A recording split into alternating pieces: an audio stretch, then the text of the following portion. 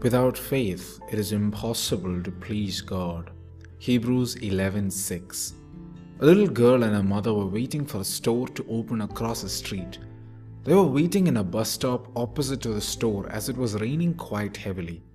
A few people had gathered there already, seeking shelter from the downpour. Some were irritated due to the inconvenience.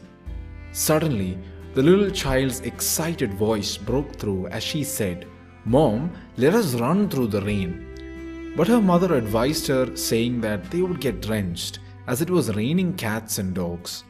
However, the little girl replied, "No, Mom, we won't. That's not what you said this morning." Her mother was confused and she said, "But I never said that we wouldn't get wet in the rain if we run through it." And the little girl replied, "Don't you remember?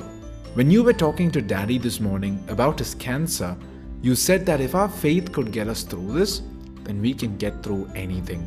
It may have been raining cats and dogs, but the silence was louder. There are so many moments on a day-to-day basis when we are called to simply just have faith.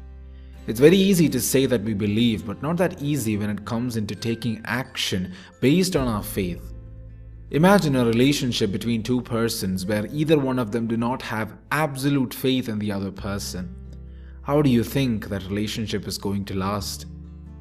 As today's verse reminds us, even if we do the greatest things known to mankind, even if we do good and holy things, if there is even an ounce of faithlessness in our hearts, if there are a lot of conditions to our faith in Him, then our relationship with God needs some serious re-evaluation. One of the most beautiful yet simple ways to express our faith is through prayer. It doesn't really matter how big or small our prayer is, so long as we pray. There are so many things that pleases God, but one of them for sure is a small word of prayer said in absolute faith. Let's take a moment today, maybe even a minute, a second. We may be going through a hard time. Troubles and sufferings may be raining cats and dogs in our lives. We may not even feel like praying. But if we really and truly have faith in Him, then let our faith show.